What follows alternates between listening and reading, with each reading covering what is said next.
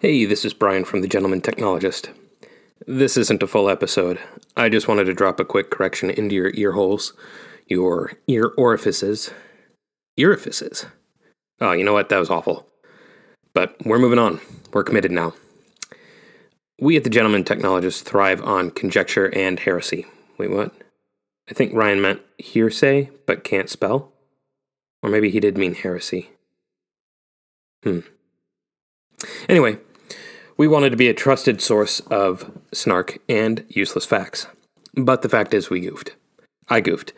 I got almost all of the facts surrounding Robert E. Howard's unfortunate and untimely death wrong. In the show notes, I've dropped a link to what really happened. If you were planning on using the story of his death that I told in our Phoenix on the Sword episode as an amusing anecdote at your next Zoom cocktail party, or maybe to impress that girl or guy, you know the one I'm talking about, the next time you FaceTime, maybe don't, because it's not what happened.